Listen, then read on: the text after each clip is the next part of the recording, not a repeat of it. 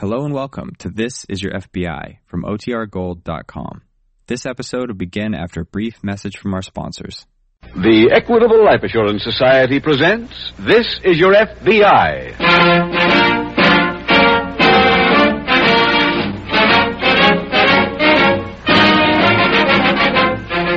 This is Your FBI, the official broadcast from the files of the Federal Bureau of Investigation. Presented transcribed as a public service by the Equitable Life Assurance Society of the United States and the Equitable Society's representative in your community.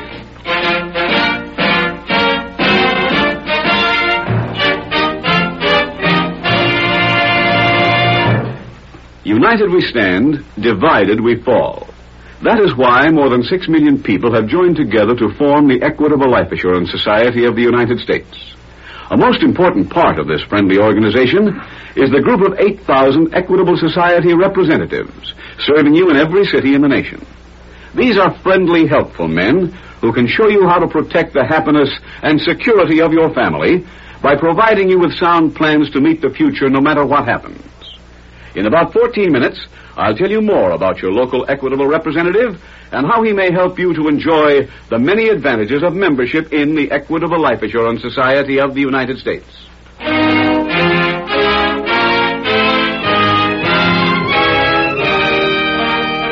Tonight, the subject of our FBI file, bank robbery. Its title, The Dime-A-Dan Stick-Up.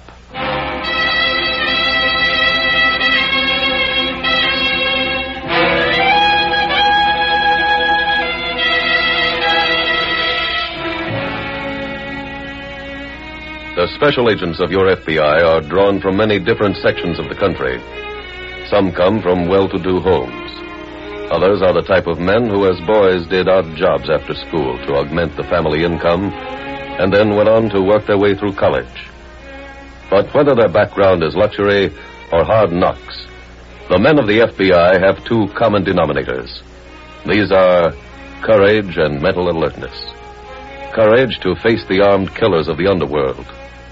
Mental alertness to seize on the one clue in a carefully planned crime which leads finally to its solution. In tonight's case, we see special agents of your FBI proving once again that they possess mental alertness and courage.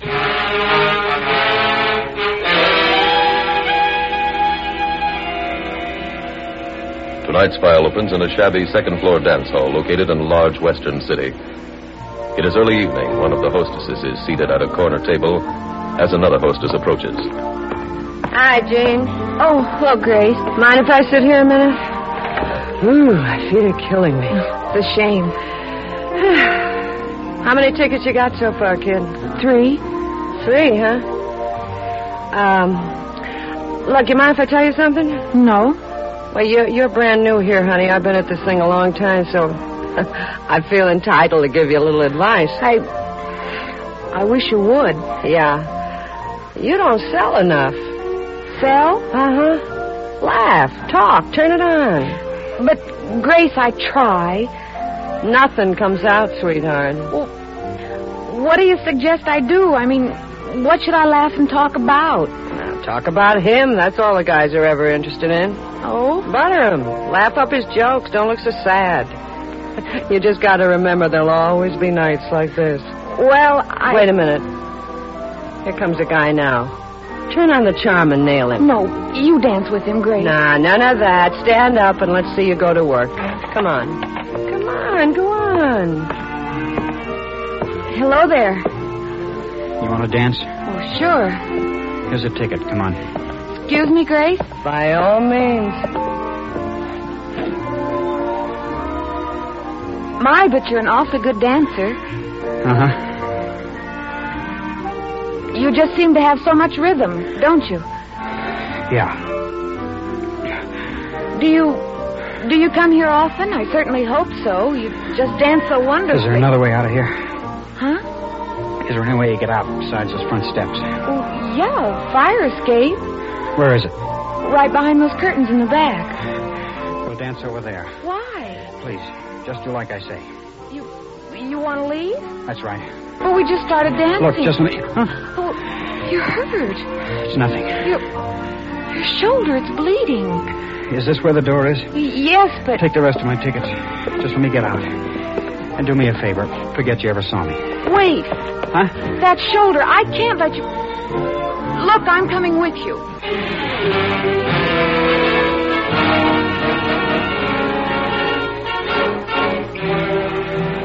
The following morning, in the local field office of your FBI, Special Agent Jim Taylor is just greeting his fellow agent, Chet Logan. Hello, Chet. Welcome back. Thanks, Jim. How's your vacation? Great. You been in to see the boss yet? Yeah, that's what I'm doing here. He wants me to work with you. Good. I can use some help. What's the story? A bank job. 4 men held up the Traverse National. How'd they work? Well, 1 man went into the bank and did the actual job. 2 others stood guard outside.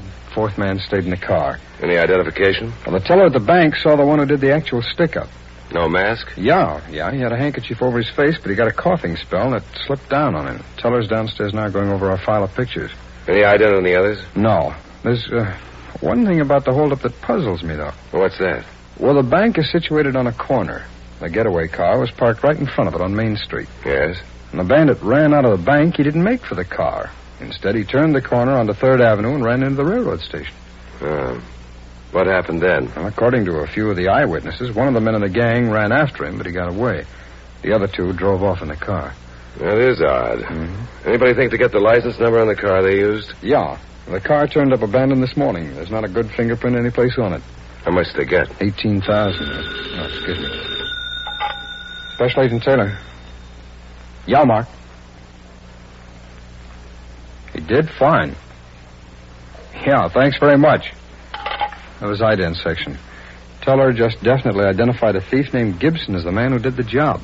Are they sending up Gibson's record? As soon as it gets here, we'll go to work.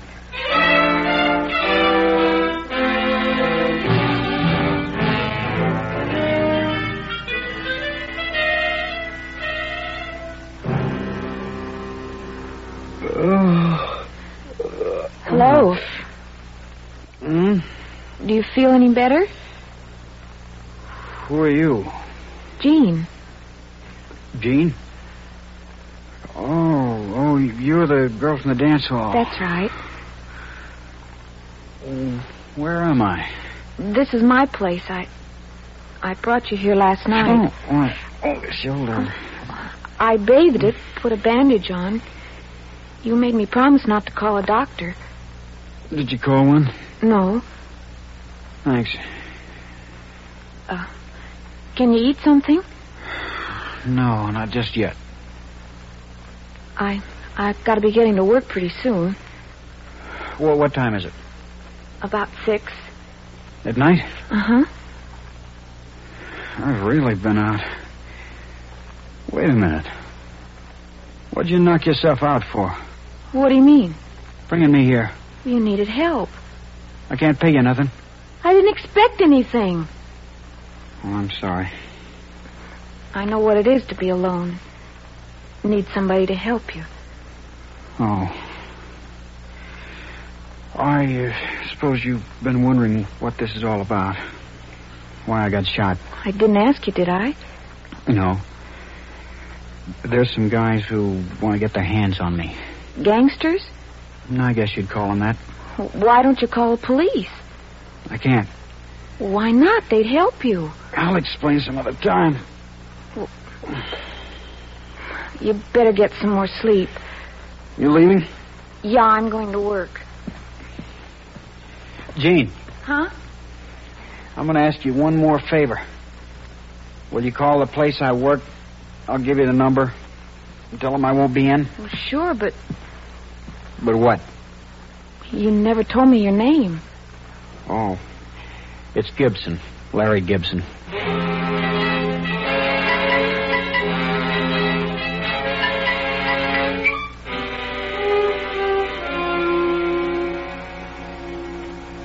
Anything happened while I was out? Bill called. He went out and examined the car that was used in the bank job, but he couldn't find a thing.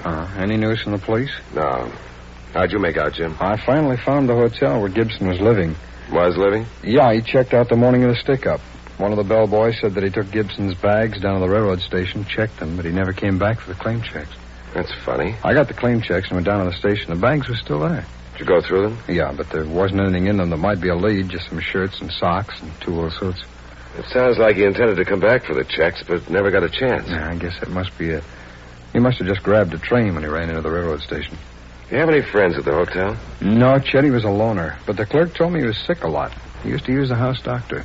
Did you get to see him? Yeah. He told me that Gibson had quite a bad case of tuberculosis. Well, that would explain the fit of coughing during the stick-up. Yeah. But it doesn't explain why he didn't use the getaway car. Jim, I'm convinced he ran into that railroad station on purpose. It wasn't just the first safe place. I'm inclined to go along with you on that. I've got the switchboard working on something now that might prove you to be right. What's that? Well, the doctor up at the hotel told Gibson to go away to a sanitarium up in the mountains. Any particular one? No, he gave him a list of places. I see. Special Agent Taylor. Yo. He is, huh? Yeah, thanks very much. Now, will you put through a call to police headquarters up there for me? That's right. Thanks. Switchboard, Chet. They've located Gibson at one of the sanitariums. Good. Will you hold down the office?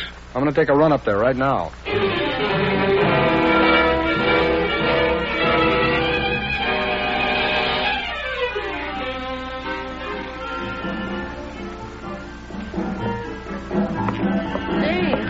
What happened to you last night? I went home. What happened to that tall kid you were dancing with? Who? Your last customer. Oh, he didn't feel good. He needed some fresh air. Mm-hmm. So you went out the back door with him and down the fire escape. How do you know? I saw you. Oh. Hey, look, Gene, I don't want to run your life, but be careful, huh? What do you mean? Well, that tall kid's red hot. I don't understand, Grace. There was a guy in here last night after you two left. He was looking for him. A cop? No, a hoodlum. And he's here again tonight. Where? Walking toward us right now. In the brown suit? Uh-huh. Grace, what'll I do? It's too late for anything now, honey. I got some tickets here. I want to dance. Ah, with me, honey? No, honey, with her. Oh, well, she's kind of tired. Shut up. Come on, sister. But... Dance, I said. That's it. My, but you're an awfully good dancer. You just seem to have so much rhythm. Stop the routine. It was Larry Gibson. Who? The guy you took out of here the back way last night. I don't know what you're talking about. You took him out of here. He didn't go home, so he must have gone to your place. Where you live. That's none of your business. Look, you better answer me. I don't have to. I don't have to dance with you either. Find yourself another girl.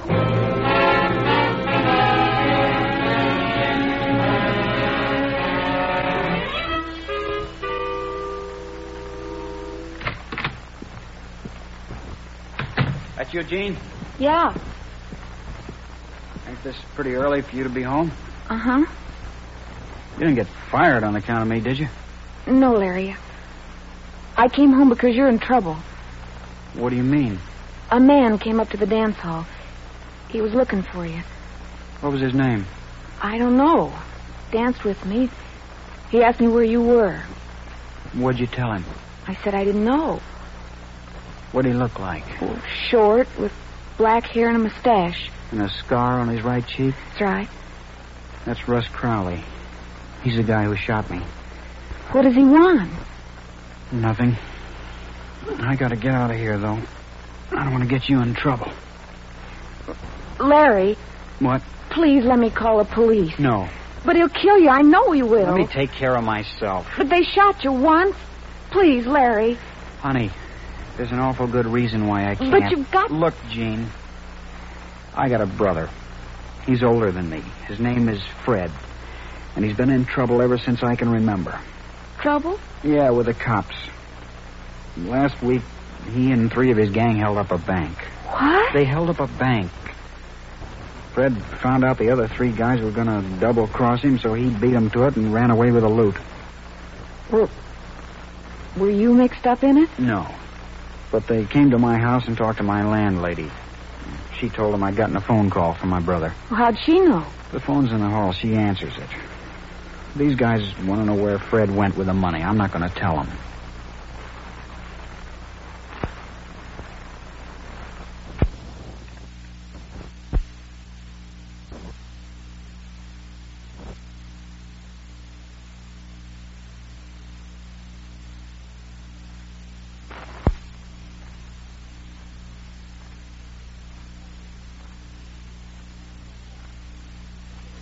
Larry, I think it's swell that you're nice to your brother, but if it means getting killed... Fred's sick. So sick he's only got about 6 months to live. That's why I can't go to the cops. I'd have to tell him where he is. I don't want him to spend his last few months in any prison. What are you going to do, Larry? Well, one thing I've got to do for sure, and that's get out of here. You're safe here. You don't know that, Mom. You'll find out where you live. We already found out that. Russ. How did you get here? I followed you. Oh. Okay, Larry. Start talking.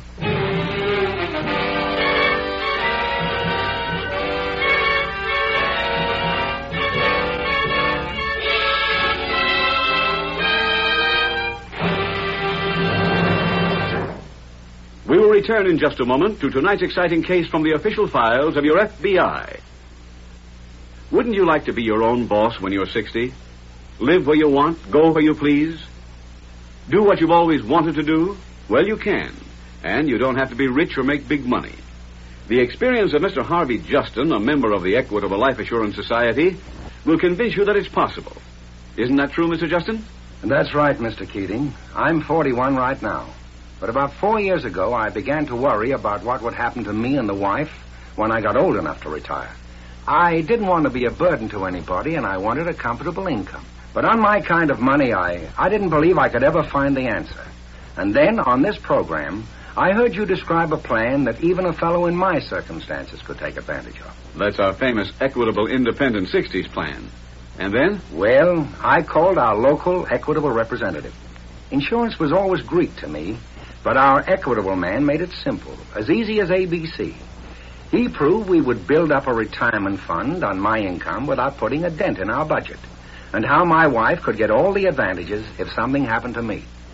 Mr. Keating, if all your Equitable representatives are as friendly, helpful, and smart as our Equitable man, you've got a great organization. Thank you, sir. Yes, friends, you can have confidence in your local Equitable representative. He's a specialist in life insurance.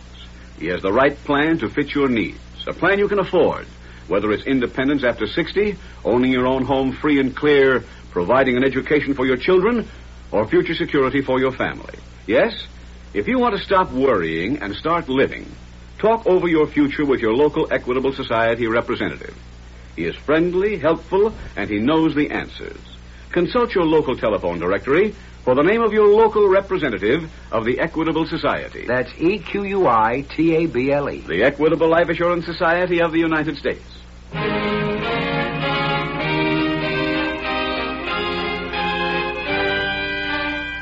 And now back to tonight's FBI file, the Dime-A-Dance Stick-Up.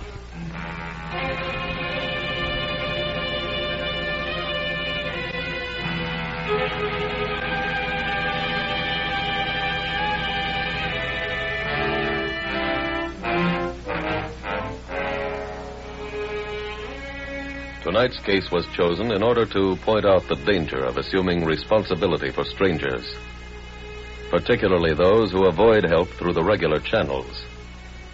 The mere fact that Larry, although painfully wounded, had failed to report either to a hospital or the police should have aroused Jean's suspicions. She should have reflected that a man who has been shot through the shoulder and who is obviously trying to hide it from the authorities is either a criminal himself or closely connected with criminals. She should have remembered also that harboring a criminal is an unlawful act, and that one who does so thereby becomes what is legally known as an accessory after the fact. FBI agents are certainly not anxious to make people suffer because of their ignorance or good intentions. But they can't always protect such people against results of their own foolishness. Tonight's file continues in the FBI field office. Special Agent Jim Taylor has just returned from a visit to the sanitarium and is relaying his information to his fellow agent, Chet Logan. Jim, did you find Gibson? Yeah. Where is he? He's still up at the sanitarium, Chet. I had him placed under protective custody. I see. What'd you get from him? Well, he admitted taking part in the stick-up. Oh, I brought back his written confession. It's in on the boss's desk now. How much did he tell you? Everything. Including the names of his accomplices? Yeah. He named the 3 others who worked on the job with him, and I've already sent out alarms on all 3 of them.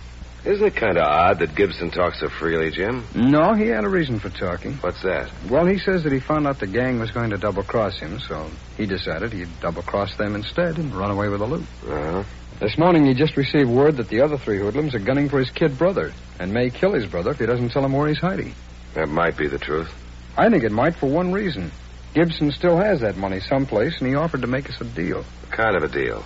He says that if we capture the other 3 and in that way remove his kid brother from any danger, he'll turn in the money.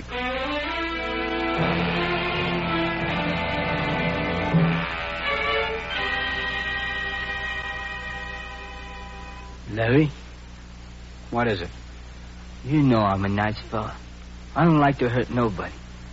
But I may have to start if you don't open up soon and tell me where your brother is. He has been telling you. He doesn't know. You keep out of this. She's right. I don't know where Fred is. Okay, kid. Let's forget about where he is. Make believe I'm not interested. We'll change the subject, okay? Fine. Suppose you just tell me where he stashed the dough. I don't know that either. Look, Larry, believe me, if it was just me, I'd just walk out of here and forget the whole thing. Then why don't you? What would I tell my partners? That I came here, you told me a story, and I was a big slob and said forget it? They wouldn't understand, kid. So why don't you make it easy for both of us? Tell me where we can find Fred or the dough, and let me get out of here. For the 100th time, I don't know. Look, kid, I never belted nobody who was laying in bed. Don't make me break my record. You leave him alone. You hear what I'm saying, Larry? I hear you. This is your last chance. Where's your brother? I don't know. Okay. I guess you gotta get full treatment.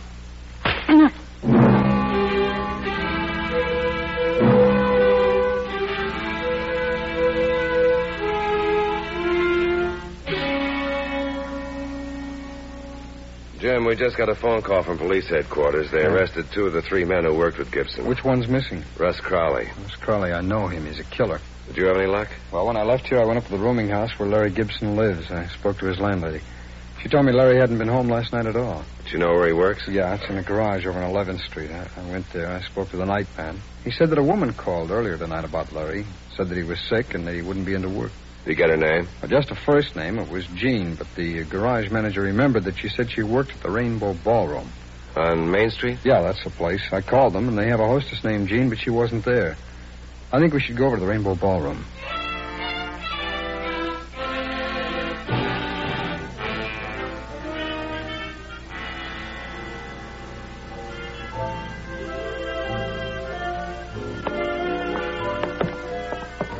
Pardon me.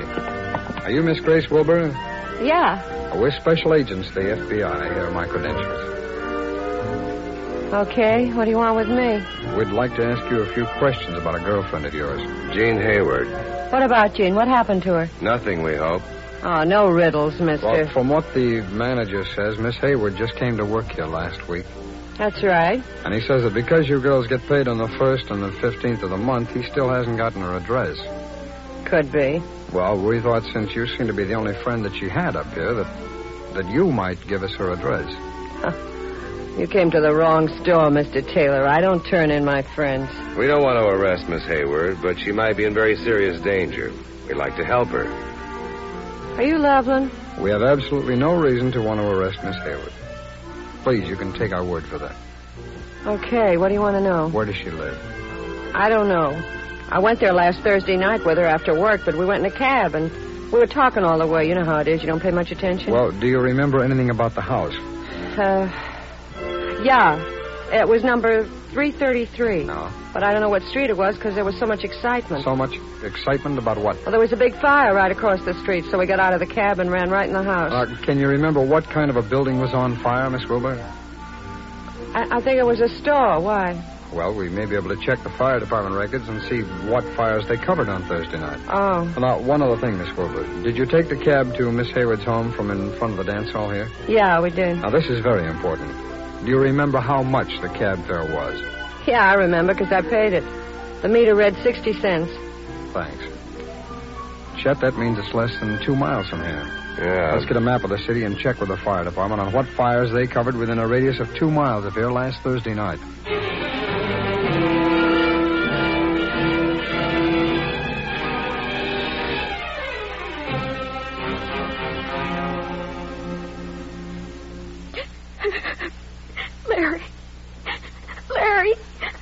I'd break it up.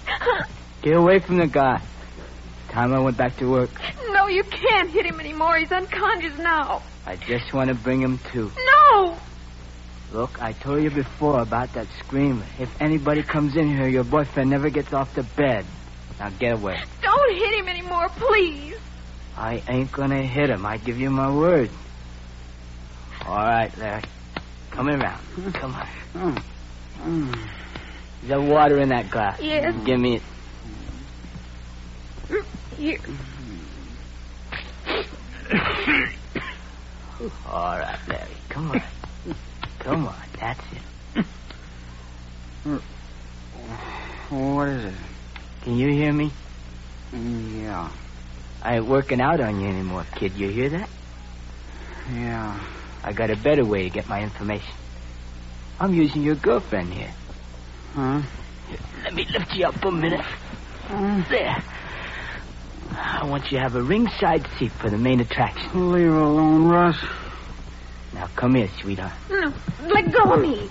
Now, watch this, Larry. This'll keep up till you decide to do business. You wanted to take any more? She's taken enough, Crowley. Who are you? FBI. God, Jimmy's making a break. Come here. Thanks for trying to get away. Mister, you're not going to arrest Larry. No, Miss Hayward. We'll take care of Crowley. You take care of Larry.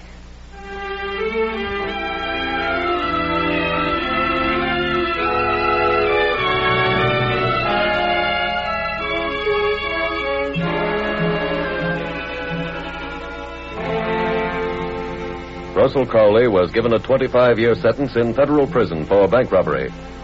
The other members of his gang were sentenced to 15 years each for their part in the crime. And thus, by careful deduction and painstaking investigation, your FBI was able not only to round up the 4 criminals who wantonly robbed a bank, but also to save 2 young innocent people from further sadistic torture meted out by a brutal thug. In this case, as in so many others, time was an all-important factor, and for that reason, the special agents assigned to this case worked through the night. Criminals have no office hours, and as many of them have learned to their regret, neither does your FBI.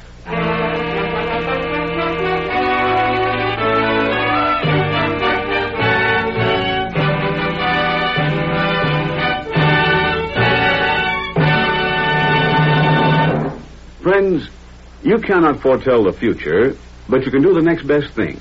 You can plan for it.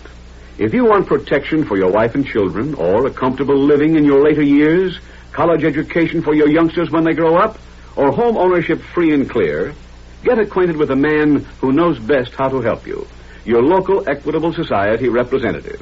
You can count on him to help you get the most for your insurance dollar. Consult your local telephone directory for the name of your local representative of the Equitable Life Assurance Society of the United States.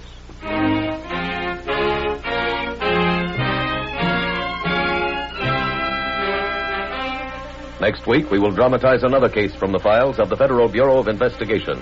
Its subject, homicide. Its title, The Jolly Widow.